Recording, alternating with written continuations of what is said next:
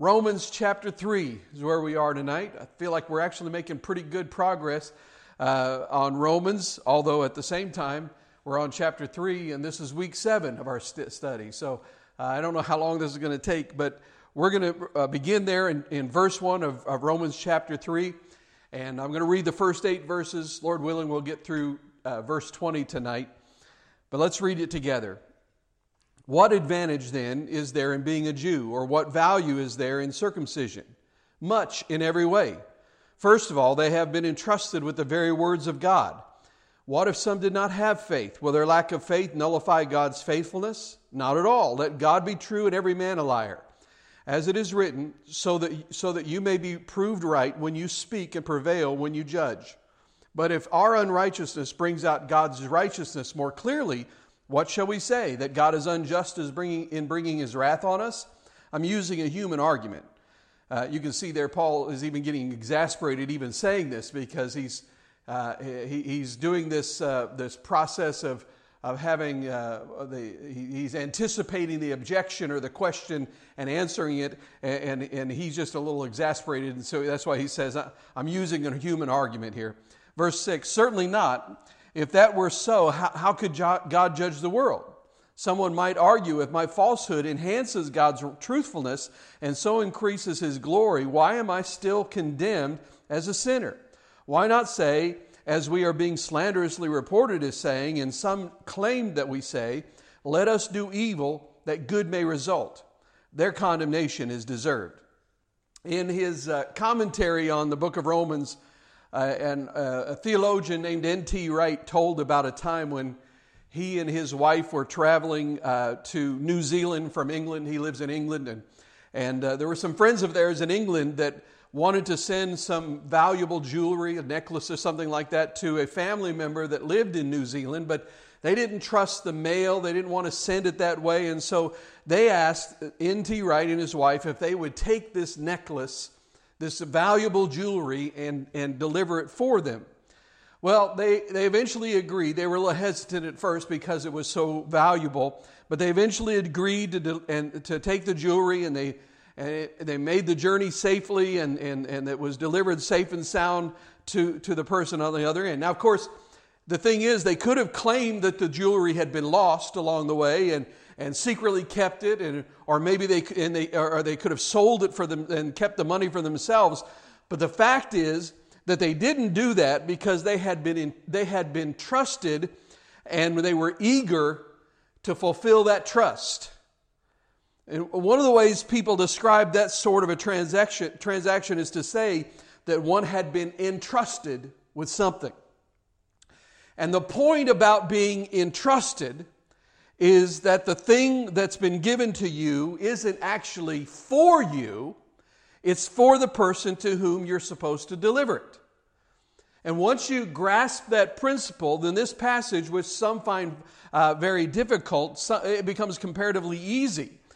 Paul's point in verse 2, we're going to get into it in a little more detail in a moment, but in verse 2, his point is that the Jewish people, his own people, had been entrusted by God with His very words.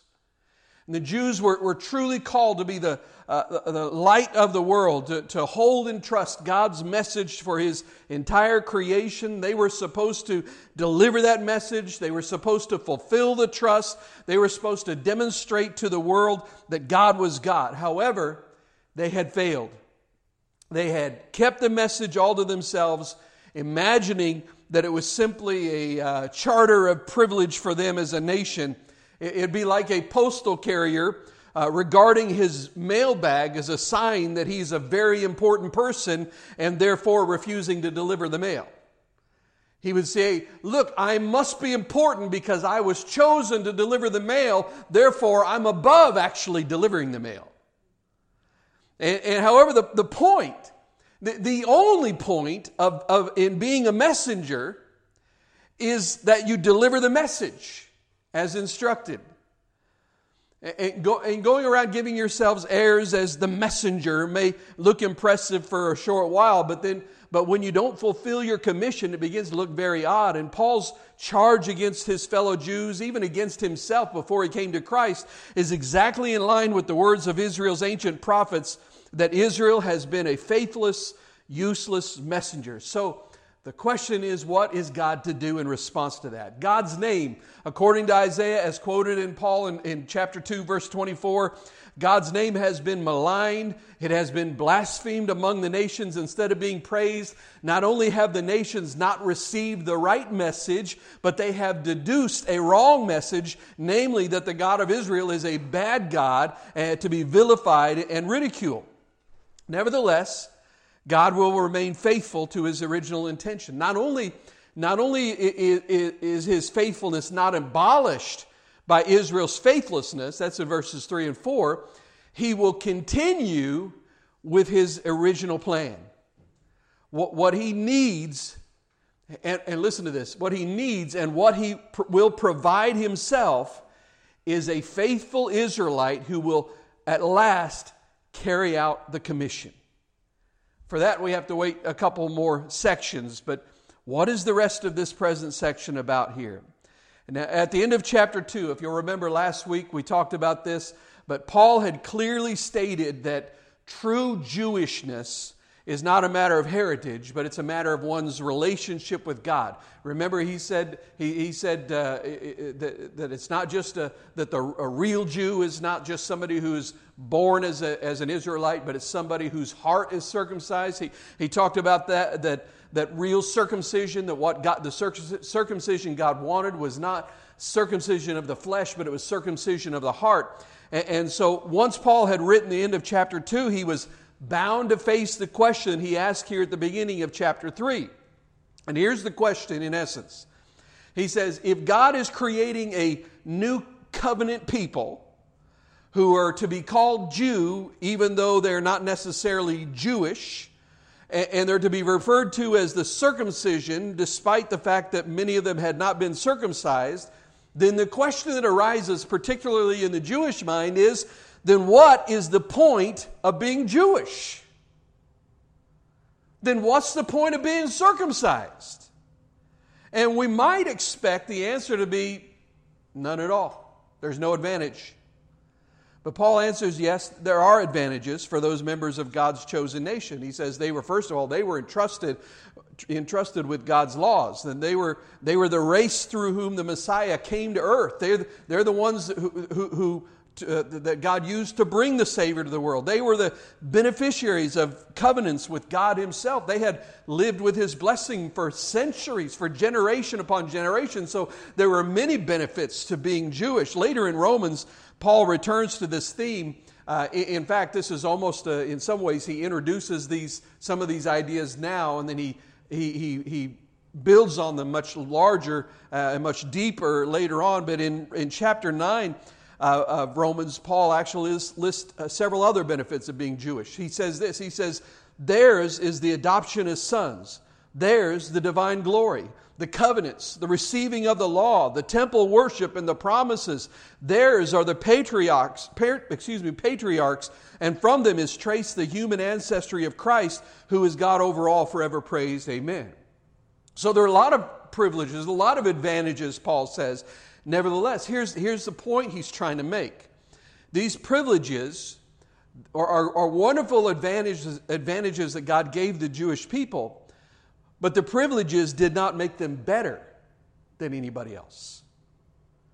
In fact, all those privileges really did was made them more responsible to God to live up to the requirements, to the truth that they had been given. Now, Paul himself was a Jew, and even though he became a very dynamic Christian later on, he never turned his back on his heritage. He never forsook his Jewishness. In fact, he realized that the prophets, the law, and God's plan all pointed to the fulfillment of Jesus of God's plan in the fulfillment in Jesus Christ. So he's saying, listen, I'm not abandoning any of these things, because all of these things actually point to Jesus. And see, Paul's entire understanding of God, the world, and the gospel is based on the belief that when God made covenant promises to Abraham, Isaac, and Jacob, He meant them. And that in Jesus, the Messiah, He has kept them. And that by the Holy Spirit, He will keep them fully and finally. Therefore, he could confidently state that being a Jew and being circumcised did have meaning. It did have meaning, but only as part of God's total plan. It wasn't just to say, Israel, you're a favored nation. It's all part of the plan of God. The Jews were entrusted with God's words, preserving them until the coming of Christ, who was the fulfillment of the prophetic scriptures. Let's look at verse 3. He says, what if some did not have faith? Will their lack of faith nullify God's faithlessness? Not at all. Let God be true and every man a liar. As it is written, so that you may be proved right when you speak and prevail when you judge. Now, while we all know, and Paul has talked about here, it is true that many Jews were not faithful to God or they were not faithful to do what they had been faithful with the task to which they had been entrusted. And but that didn't, the fact that they were faithless did not change the fact of God's faithfulness. This is what Paul is saying here. You know, many Jews rejected the gospel, which is very, very heartbreaking because that means that they failed to understand their own Scripture. They failed to understand what all that the Scripture was about and all that it was pointing to. But however, Israel's unfaithfulness did not determine God's faithfulness. Now listen, I'm going to tell you, that is really big news for us. That's huge news for us. Anybody here ever been faithless? Let me see your hand. Yeah. Okay. You know, yeah, because we're human, right? Sometimes we just don't have the faith that we need to have. There are times when we are not faithful. But the good news is that in spite of our faithlessness, God is still faithful. He is still faithful. His main point is the fact that though Israel has indeed been faithless in God's commission to be His messenger, God, in spite of that, continues to go on being faithful to His promises. God has always been faithful to Israel despite all of the nation's failings, and He's saying that God will continue to be faithful to His covenant with them. And you know what? In today's world, as I really mentioned already, God's faithfulness is still far ahead of our obedience. Isn't it? Isn't God's faithfulness, hasn't it been greater than your obedience? It's okay to interact. Nobody will hear you on the live stream, so you don't have to worry. But in fact, the truth is, when we try to couple God's faithfulness with our obedience and with our works in any way, that becomes a very futile act. It's totally futile because God's faithfulness is not in any way dependent on the quality of our faith or the quality of our obedience. God is faithful towards us because He is first faithful to Himself. He's faithful to who He is. God's faithfulness to Himself and to His Word is seen, by the way, and you don't think of this very often, it is seen in God's judgment. So when you talk about the judgment of God, that's also a part of the faithfulness of God. So we think of faithfulness and we think of good things, right? We think, oh, God is faithful. He carries me through the hard times. He loves me when I'm unlovable. And that's all true. And that's wonderful. And we celebrate the faithfulness of God. But understand this. Faithful means that He is true to Himself, which means as a holy God, He is also true to judging sin. So if God is going to be a faithful God, that means that He is going to pass judgment on wickedness. That's part of the faithfulness of God. And His judgment, the righteous, impartial judgment of God, is as much a part of His faithfulness as is the redemption of the sinner. And in the strongest terms He could use, Paul wanted to drive home the fact that the combined self-justification of the whole world could not stand up to God's truth. In other words, if God and every person in all the world disagrees, there still would not be any doubt about who's right. If every person, every human on the earth disagrees with what God says is right, when you look at the two, there's no doubt about who is right. The fact that many people are unfaithful does not change the deeper fact of God's faithfulness. And God's purpose for Israel and His plan for all people remained unshaken in spite of the unfaithfulness of Israel. Verse 5, but if our unrighteousness brings out God's righteousness more clearly, what shall we say? That God is unjust in bringing His wrath on us? I'm using a human argument. Certainly not. If that were so, how could God judge the world? Someone might argue, if my falsehood enhances God's truthfulness and so increases His glory, why am I still condemned as a sinner? Why not say, as we are being slanderously reported as saying, and as some claim that we say, let us do evil, that good may result. Their condemnation is deserved. Now, the idea of God being in the right with humans being in the wrong makes it sound, at least in some ways to our human ears, as though God and humans, or perhaps God and Israel, are simply opposing parties in a lawsuit. So they're in the court, and that's the way sometimes we might think of this, but this is a wrong way we'll think. We'll get to in a moment. But it's as if we think that there are two opposing parties in a lawsuit, and one is saying I'm right, and the other is saying no, I'm right. But that was the mistake that Job made.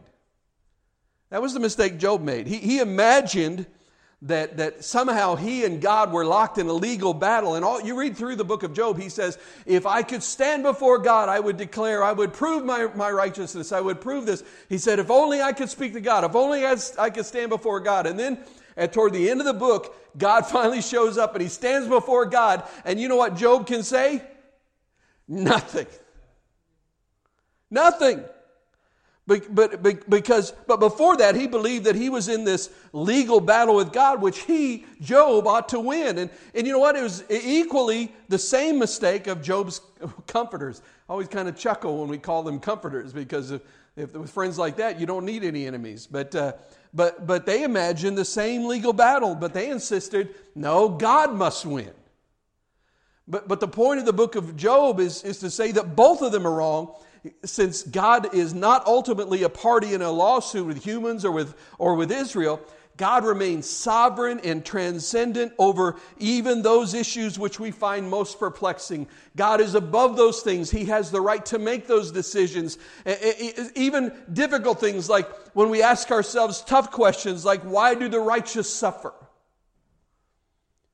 And we begin to think that somehow God is in the courtroom justifying Himself. But no, He is the judge over the courtroom.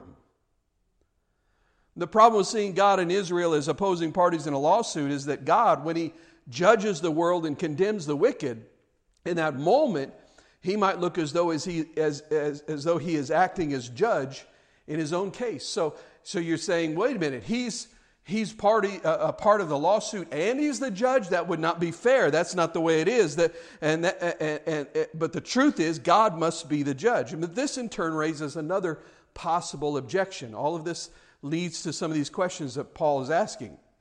When Israel fails to deliver the message, so that God has to find a new way of showing His faithfulness, that merely makes God's truthfulness stand out all the more brightly, doesn't it? This is what he's saying. So, the questioner says, so why should God then be angry with Israel for not doing what was required? Indeed, why not simply do what is wrong so that God, in putting it right, can be seen to be all that much greater? This is the reasoning. It's faulty logic of Paul's questioner. And it flows something like this. He says, when God judges, His righteousness is obvious. It will be obvious to everyone. Therefore, when I sin, I provide an opportunity for God's righteousness to be seen clearly. So I'm doing God a favor in providing Him an opportunity to see how great He is by my sin. And if I'm doing Him a favor, if doing Him a favor, then why would I deserve wrath? In other words, they're saying, if God is light, if I become as dark as possible, it makes His light shine that much brighter. That's the argument they're making. And if my sinfulness makes God look so good, why should He punish me? If God's faithfulness is not dependent on my faithfulness, then why should I bother being faithful? These are the questions that he's asking. You know, Paul understands something about people, and I've learned this over the years. I think you'll recognize this, is that people, generally speaking, we as human beings are far more willing to rationalize than repent. Aren't we? We're far more willing to rationalize why we did something or why that person deserved it or why it's not really sinful or it's not all that bad. We're a lot more likely and willing to rationalize than we are to actually repent over the sin. And the question is asked, is God unjust to punish the unrighteous? Well, and that's, there are people in the world that come from this same angle, the same argument. See, these arguments are not that are people are making today. They're not new, but many believe today that God's wrath contradicts His loving nature. They say, "Oh, my God's a loving God. My God is a God of love. He wouldn't judge people. He wouldn't send them to hell." Well, first of all, it ignores the fact that He gave us the choice, so He doesn't send anyone to hell. They choose that. They choose that because He says, "Here's the way, walk in it." And we say, "No, I'm not walking in that way." And then the other path leads to destruction. And then when we get into destruction, then we want to say, "God, why'd you do this to me?" He said, I told you which way to go. And so that's one of the arguments. God, the fact is, God is entirely just to set whatever standards He wishes. He's God. He's the Creator. He can set whatever standard. And God will judge the earth, but the fact that He is faithful and the fact that He is perfectly just requires Him to measure every human being. No person can be an exception to God's laws, because if there's one person who is an exception to God's laws, that would violate God's character and would disqualify Him as an impartial judge. I mean, if you were in a court case and the judge decided to give your opponent special privileges and said, "I'm going to favor this side," you would walk out of that saying, "That judge is not a just judge." That's what you would say. And God He would be disqualified to be judge of all of creation if He gave favor to anyone. That means that every person, Paul is making a point, every person is going to face the judgment of God. Every human being, whether they're Jew or Gentile, it makes no difference if you had the law or you didn't have the law. He said every person is going to face the judge, and it will be the right thing to do, because otherwise God would be an unjust judge. He says in verse 8, "Why not say, as we are being slanderously reported as saying, and as some claim that we say," in other words, there are people that are twisting his message, and they're saying this is what Paul's teaching, which he wasn't, but they're reporting these things to make things worse for him. But he says, "Why not say, let us do evil, that good may result." It's this whole thing of saying, wait a minute, if my evil puts the glory of God on display when He makes it right, then why don't I just do evil? The gospel that Paul preached was being misconstrued because he argued that obeying the law would not bring salvation. So he was trying to, and we know that's very clear, and he says it here. He says you cannot be saved by the law. And so the Jews heard that, and they began to twist it around, saying, he says you should ignore everything that God said about the law in the past. And they're saying they're saying that Paul was teaching, because the law can't save you, you should just forget the law, ignore it, and do whatever you want. Now that's not what he was teaching. But that was what they were saying. They were accusing him of teaching lawlessness. And if Jews or Gentile Christians interpreted Paul's words that God is faithful despite people's faithlessness to mean that God's laws need not be followed, then they could reach an incorrect conclusion. And indeed, some were preaching a gospel of license rather than a gospel of grace. A gospel of grace provides the inner work of the Holy Spirit as a way of life. It's the grace of God that covers us in our sin and helps us understand that the law can't save us, but that we can walk a holy life because of the grace of God. But the gospel of license is the gospel that says God's grace is so great, live any way you want. Doesn't matter how you live it up. Doesn't matter if the Bible says it's wrong, live it up, because grace will cover that. That's a gospel of license. And anyone who preaches a gospel like that is deserving of condemnation, Paul says. But you know what? We need to pay attention about sin. Why do we need to worry about sin? You know, some people think they don't have to worry about sin because they say, well, it's God's job to forgive. Or they say, God is so loving, He won't judge us. We already mentioned that. Or they'll say things like, and we've all done this one to a certain degree, well, sin isn't so bad. You know, maybe we won't say that way. We'll say, my sin wasn't that bad. Well, it wasn't that bad. You know, it actually teaches some valuable lessons. You know, when I sin, I learn some things through that. You know, or I've heard even people say, well, you know, we need to stay in touch with the culture around us, and so we have to. But the truth is, you don't have to indulge in the culture around you in order to understand the culture around you. But, you know, it's easy for us to take God's grace for granted. But we have to remember this, that God cannot overlook sin in our lives. Otherwise, He is not a righteous judge. Sinners, no matter how many excuses they make, will have to answer to God for their sin. And the only hope we have, He's going to get to it, is Jesus. Now, we're not going to get there tonight because Paul is really just the first two chapters and all the way up through verse 20 of chapter 3. He's really still just laying the foundation, trying to help make it very clear to everybody who reads this letter. Hey, we are all in trouble. We are all sinners. We are all facing the judgment of God.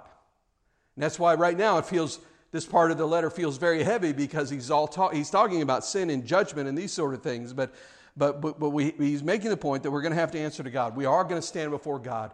And then what we say, how are we going to justify ourselves? And the truth is, we can't justify ourselves. We have to be justified. But we'll get into that another week.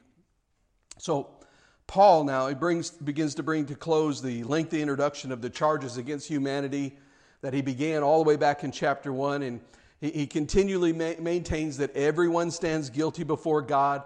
And he exposes the common excuses of people who refuse to admit they're sinners. I mean, we hear them today, oh, there is no God, or I just follow my own conscience, or I'm not as bad as other people, or in the last part of the second chapter, I'm a church member, I'm a religious person, so that's got to count for something. But by the end of this section, he again declares that no one will be exempt from God's judgment on sin. Every person must accept that he or she is sinful and liable for God's condemnation. And only then, it's only when we understand that. This is why understanding this is so important to us. Only when we understand that can we really understand and receive God's wonderful gift of salvation. See, if I don't really believe I'm a sinner, I'm never going to really receive His grace. Because I'm still going to, if I don't believe I'm a sinner, I'm going to think somehow I have the right to be a child of God. I'm going to somehow think that I've earned my way to heaven some way or another. And he makes it very clear in Romans and in Ephesians, it's not by works, lest any man should boast. He said nobody's going to stand before God and say, God, I thank you for what you did on the cross, but part of the reason I'm here is because I went to Sunday school. Nope. Part of the reason I'm here is because I did good stuff. I did good deeds. I gave away money to poor people. Nope. There's only been one plea. And that's going to be, I was guilty, but I've been made clean by the blood of Jesus. He paid my penalty. He paid my penalty. Look at verse 9.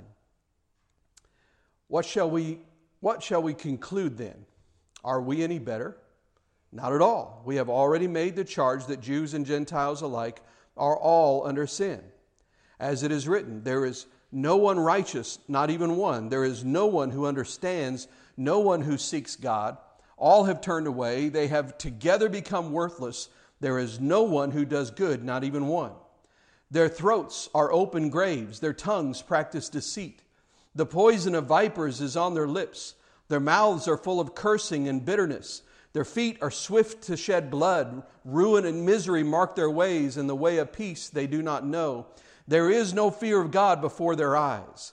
Now we know that whatever the law says, it says to those who are under the law, so that every mouth may be silenced and the whole world held accountable to God. Therefore, no one will be declared righteous in his sight by observing the law. Rather, through the law, we become conscious of sin. So he says to his Jewish fellows, his Jewish friends, he says, are we any better? Not at all. To the question of whether or not there was any value to being a Jew, Paul said, yes, absolutely there is value. However, to the question as to whether Jews are better than Gentiles, Paul says, no. We're in the same boat. The reason they're not that as Jews they weren't better than Gentiles because he says Jews and Gentiles alike are all under sin. Now, Paul has already established that both Jews and Gentiles are under sin. So really, he's making a point to the Jews. There's no point in claiming to be superior to anyone else in the world when we're both under sin's dominion. There's no reason to claim superiority. But it's interesting here because he uses that phrase. He says the Jews and Gentiles alike are all under sin. And that Greek phrase that Paul uses, under sin, it means in the power of or under the authority of. It's the same idea that's used in Matthew 8:9 when the centurion said to Jesus when he came and wanted Jesus to heal someone for him and Jesus said, let's go to your house. And he said, no, you don't need to come to my house. You don't need to come. This is what he said. He said, for I myself am a man under authority with soldiers under me. Here's the same idea. This is what he's talking about. I tell this one go and he goes. I tell that one come and he comes. I say to my servant do this and he does it. He's saying that he has soldiers under his command. This is the whole idea of being under sin. This is the idea that Paul is using. See, the human plight is not that people commit sins. It's not even that, that we have a habit of committing sins. We do, and we are habitual sinners. But the real problem is that we as human beings are helpless prisoners of sin. We're prisoners. Not only are people guilty of sin, but worse than that, we are under its power. People by nature are addicted to sin. How many of you realize, especially if you have children, you remember maybe the first time your child told you a lie. You didn't have to teach him to do that, did you? That was something they learned, they figured that out, and that's part of who they are. That's part of what's wired into us, that we are under the power of sin. We're addicted to sin. The people are imprisoned by sin. They're unable to free themselves by anything that they can do. Knowing this then, God didn't send us a teacher to tell us about the right things. He didn't send us a politician. Thank the Lord for that. We've had plenty of those. But He sent us a liberator. One who has the power to set us free from the sins from which we could not free ourselves. When we really see people all around us, at work, in our neighborhoods, at the store, maybe even other people at church, how many of you know, has it been your experience that there are certain people in this world that get on your nerves? Don't point. It's okay to raise your hand, but just don't point. Elbows in the ribs or anything like that. The thing is, there are people out there that are, when we begin to understand and we begin to see this, when we begin to really see people around us as helpless captives of sin, then it changes our perspective of them, and it helps us become better motivated to help them find the true liberator who alone can rescue them from their captivity. To begin to understand those people. Can I tell you this? I don't remember where I first heard this, but I've heard it for so many years. There's so much truth in it. Hurting people hurt people. Broken people break things. And when we understand that the people around us are broken, they're hurting, they're captive to sin, that it helps us understand that the reason they do these things is because they're under the power of a very ruthless master. And they need a liberator to be able to set them free. He goes to make his point, to prove his point here. He says, as it is written. And then what he does, he dives into a bunch of Old Testament scriptures. He connects several different Old Testament passages with great skill to show the extent of sinful humanity. And what we see Paul doing here is what Jewish rabbis customarily did. In verses 10 through 18, he strings together a collection of Old Testament text. Old Testament. That's shorthand for Old Testament text. So from now on, I'll just go Old Testament, and you'll know what I'm talking about. But it's a very common method of rabbinic teaching to string text together. It was called. It's a Hebrew word that I'm not even going to begin to try to pronounce because it's really guttural, and so I might something might fly out. I don't know what would happen, but it literally means stringing pearls. And that's what Paul does. He strings together a series of verses outlining universal indictment for Jew and Gentile alike. This was very common. Rabbis would string together verses that would be otherwise unrelated, but they might have one common theme, and they would string them together all one after another to make a point. And the first 5 verses here, verses 10 through 14, show the desperate state of the Gentile world. And these verses that he quotes are widely regarded to refer primarily to those outside the context of the people of Israel. And Paul is declaring from the Word of God that the testimony of Gentile guilt, and there's no question when referring to the behavior of these Gentiles that their condemnation by God would be completely just. God is right to bring forth His absolute judgment upon such people. However, in order to present the full picture, and to show that it's not just those Gentiles, those pesky Gentiles, but it was also the Jews, Paul's people, the Jews, he turns to the behavior of the Israelites. In verses 15 through 17, they're taken from Isaiah 59, verse 7 through 8, which declares the transgression of those within the Israelite community, which brings God's just punishment. So, again, he's making the point. There are advantages to being a Jew, but he says the advantage of being a Jew does not apply to salvation. He's again saying all have sinned. No one is righteous. Just because you have the law, just because you know the law, just because you're God's chosen people does not make you righteous. He's trying to hammer this in. And he says no one can earn right standing with God. And we see that virtually all aspects of sin are included in the description here. Actions, attitudes, speech are all included. And those who do such things, which by the way, who are those who do such things? All of us. All of us deserve judgment. So let's look at these. In Romans chapter 3, verses 10 through 12, this comes from Psalm 14, verses 2 and 3. There is no one righteous, no, not even one. There is no one who understands, no one who seeks God. All have turned away. They have together become worthless. There is no one who does good, not even one. He says no one seeks God. You know, seeking is a way of expressing what is really important to us.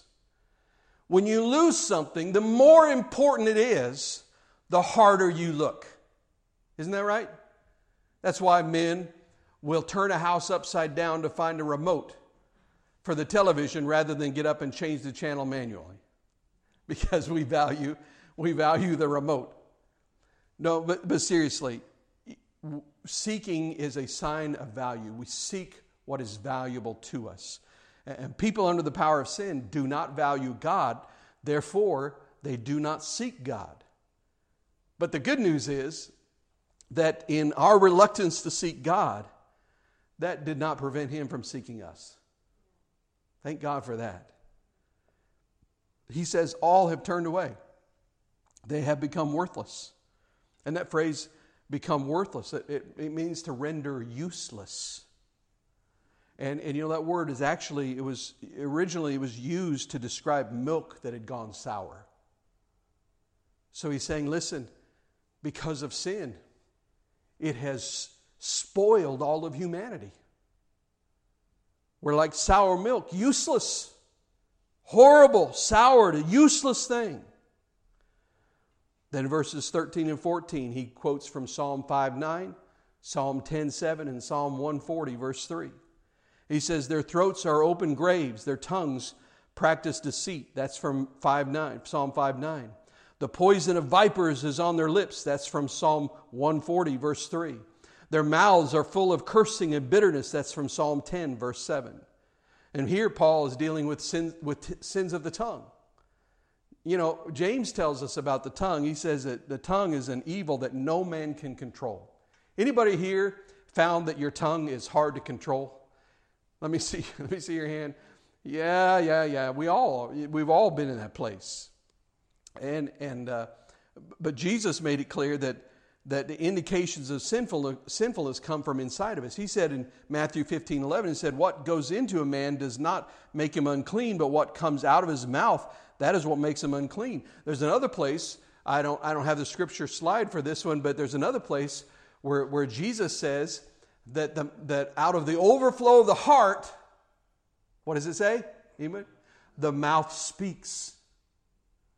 So you know, eventually rebellion against God shows itself by tainting the way a person speaks, and cursing and bitterness. You know, that strikes us as offensive expressions, but there are also clues about a person's inward condition. And you know what? It's not just about curses and bitterness and that sort of thing. When you talk about bitterness, can I tell you, the person who complains all the time, that's a form of bitterness.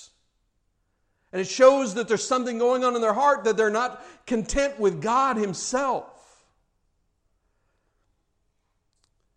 Let's read on, verse 15. This is where he quotes from Isaiah 59, verses 7 through 8. He says, their feet are swift to shed blood. Ruin and misery mark their ways, and the way of peace they do not know. See, rebellion against God leads to violence against others. And there are many of us that are restrained enough not to resort to physical violence, but we will resort to verbal abuse. But you know, even beside that, the shameful milestones of history are marked with bloodstains from the atrocities committed by those who rejected God and freed themselves from His rule. There's always talk of peace, but apart from God, there is no real peace. Then from Psalm 36:1, he writes in verse 18, he says, there is no fear of God before their eyes. You know, to fear the Lord is to recognize God for who He is. Holy, almighty, righteous, pure, all-knowing, all-powerful, all-wise. The fear of God is, you know, there are different aspects of the fear of God, and I'm not going to go into a long teaching about this, but we've lost some of it in our modern culture and our Western Christianity.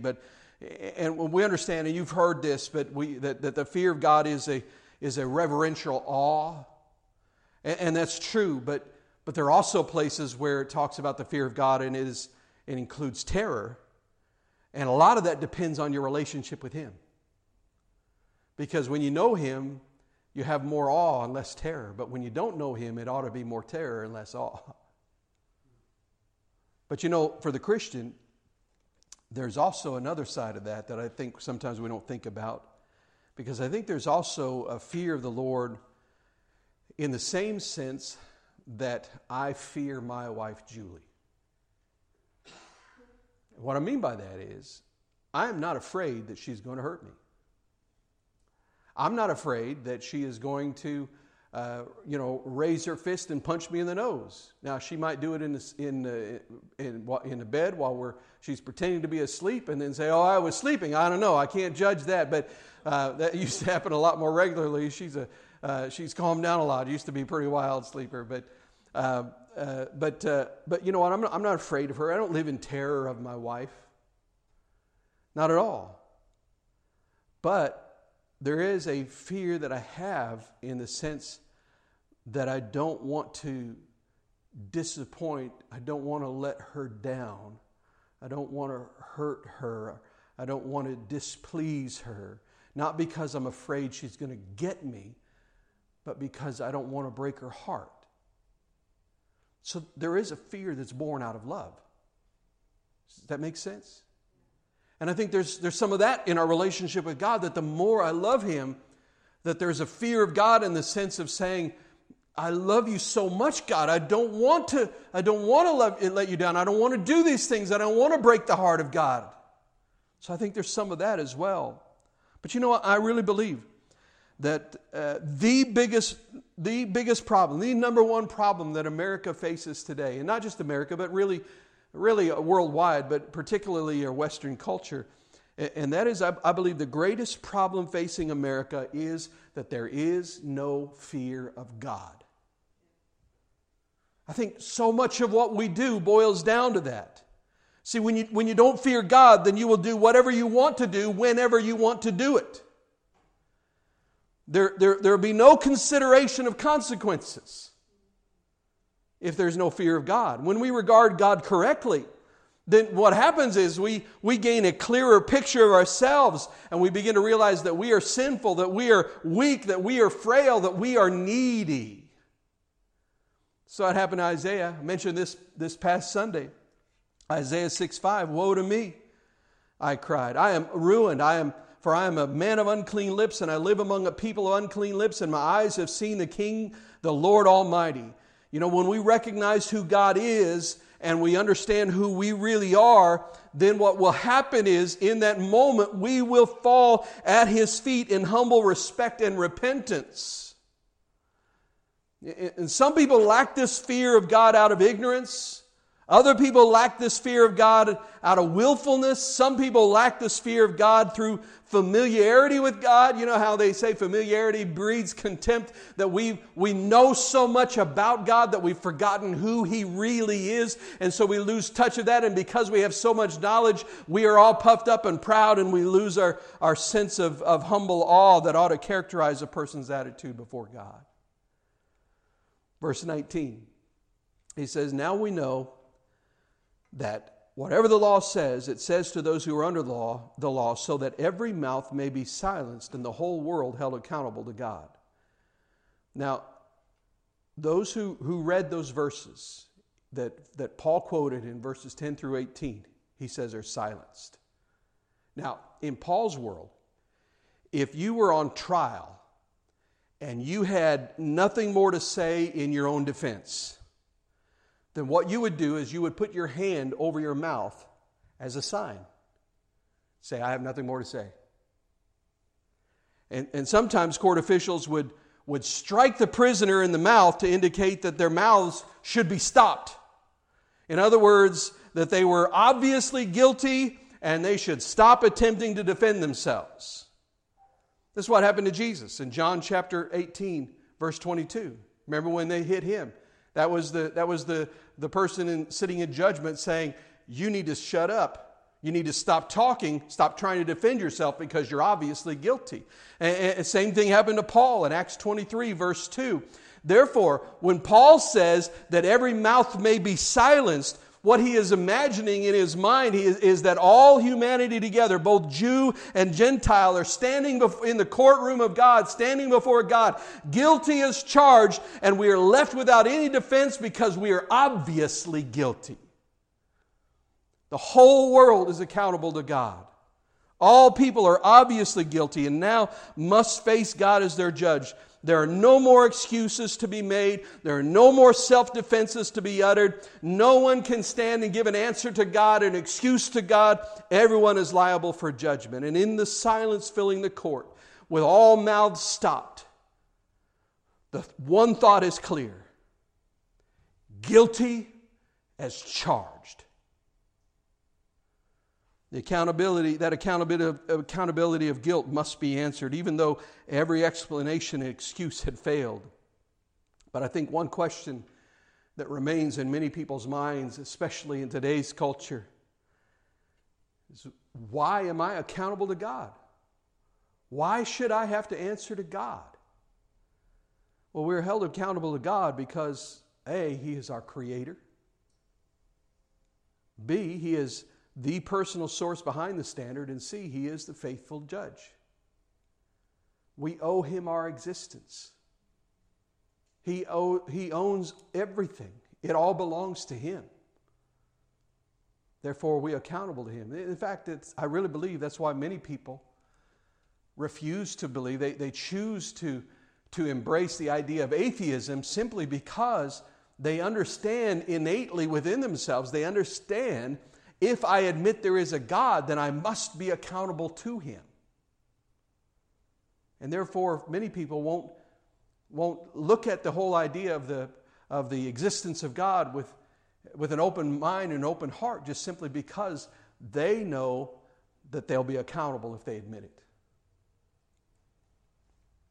But he said, verse 20, therefore, this is the crux of his argument to the Jews, bringing it all home right here. He says, therefore, he says, in light of everything that I've just said, no one will be declared righteous in His sight, in God's sight, by observing the law. Rather, through the law, we become conscious of sin. With this flat, all-inclusive statement, Paul closes his opening arguments that describe the state of human lostness. And he's saying, listen, the purpose of the law was not to bring salvation, but to make us aware of sin. The writer of Hebrews talks about this, and Paul talks about it in other places. The law was not meant to become something that the Jewish nation would boast about. But that's what it did. That's how they responded to it. They became boastful and proud. God has chosen us. We have the law of God. Na-na-na-na, boo-boo. You know? Well, they didn't say that last part because I don't know how to say that in Hebrew. Rather, the law was given to eliminate boasting. The law wasn't given so that they could boast about it. The law was given to eliminate anyone's boasting and to make all people aware of their sin and their constant need for God's grace. You see, if I understand the law, if I have the law, then I realize I don't live up to that law. I can't measure up to the standard. Therefore, I have no basis upon which to boast. That's what the law did for us. The law shows us where we do wrong, but it doesn't enable us to do right. It gives us no power to make right choices. The law is not meant to transform sinners into righteous people, but to reveal God's righteous standard. And when He reveals God's righteous standard in the law for us, we become acutely aware in that moment when we understand what the law says about who He is and what it reveals about who we are. We become acutely aware in that moment, I can never measure up.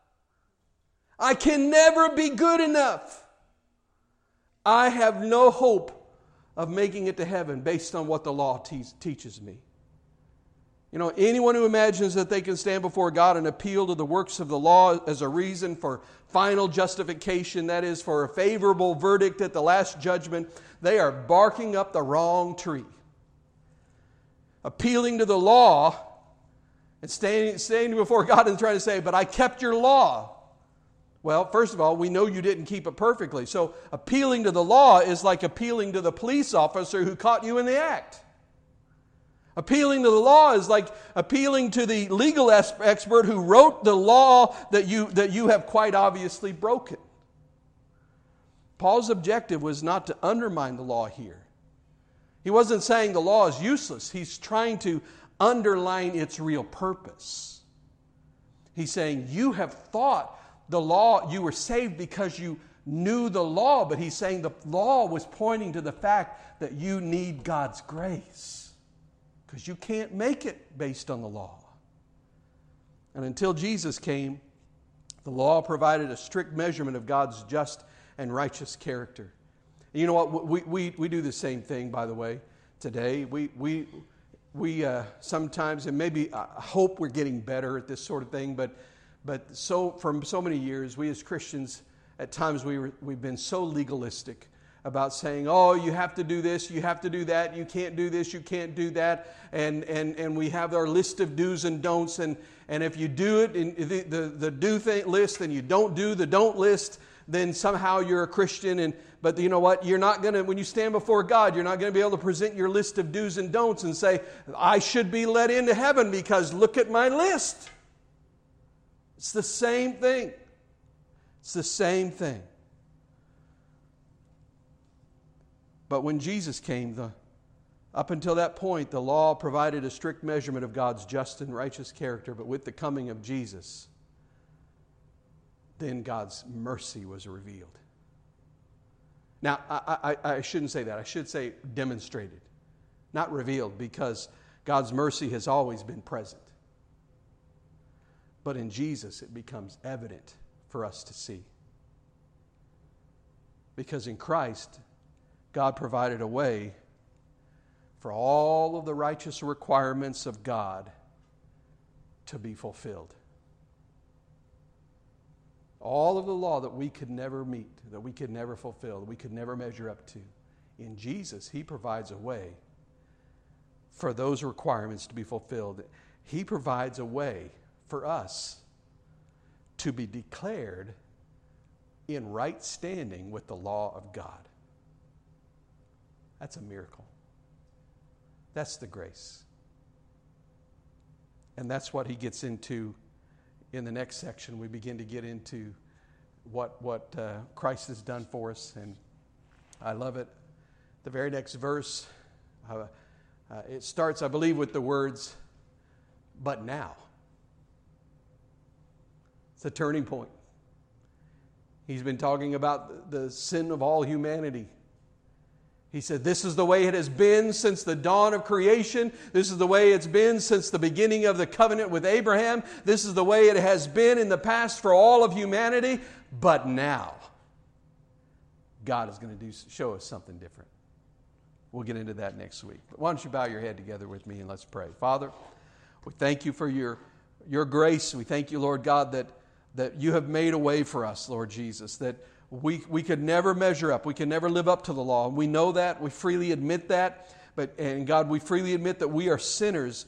But God, we have been saved by the grace of God. And Jesus, you have made a way for all of the righteous requirements of your law to be fulfilled. And we can be declared righteous according to the law. We meet those standards because of the grace of God, because of the sacrifice of Christ, because He has paid the price and He has taken our sinfulness upon Him and He has given to us His righteousness. And God, we thank you for that. And we are beyond grateful. And I pray, Lord, that you would make that more and more real to us. Make us more and more aware of how great your grace is. And we ask all of this in the strong name of Jesus. Amen.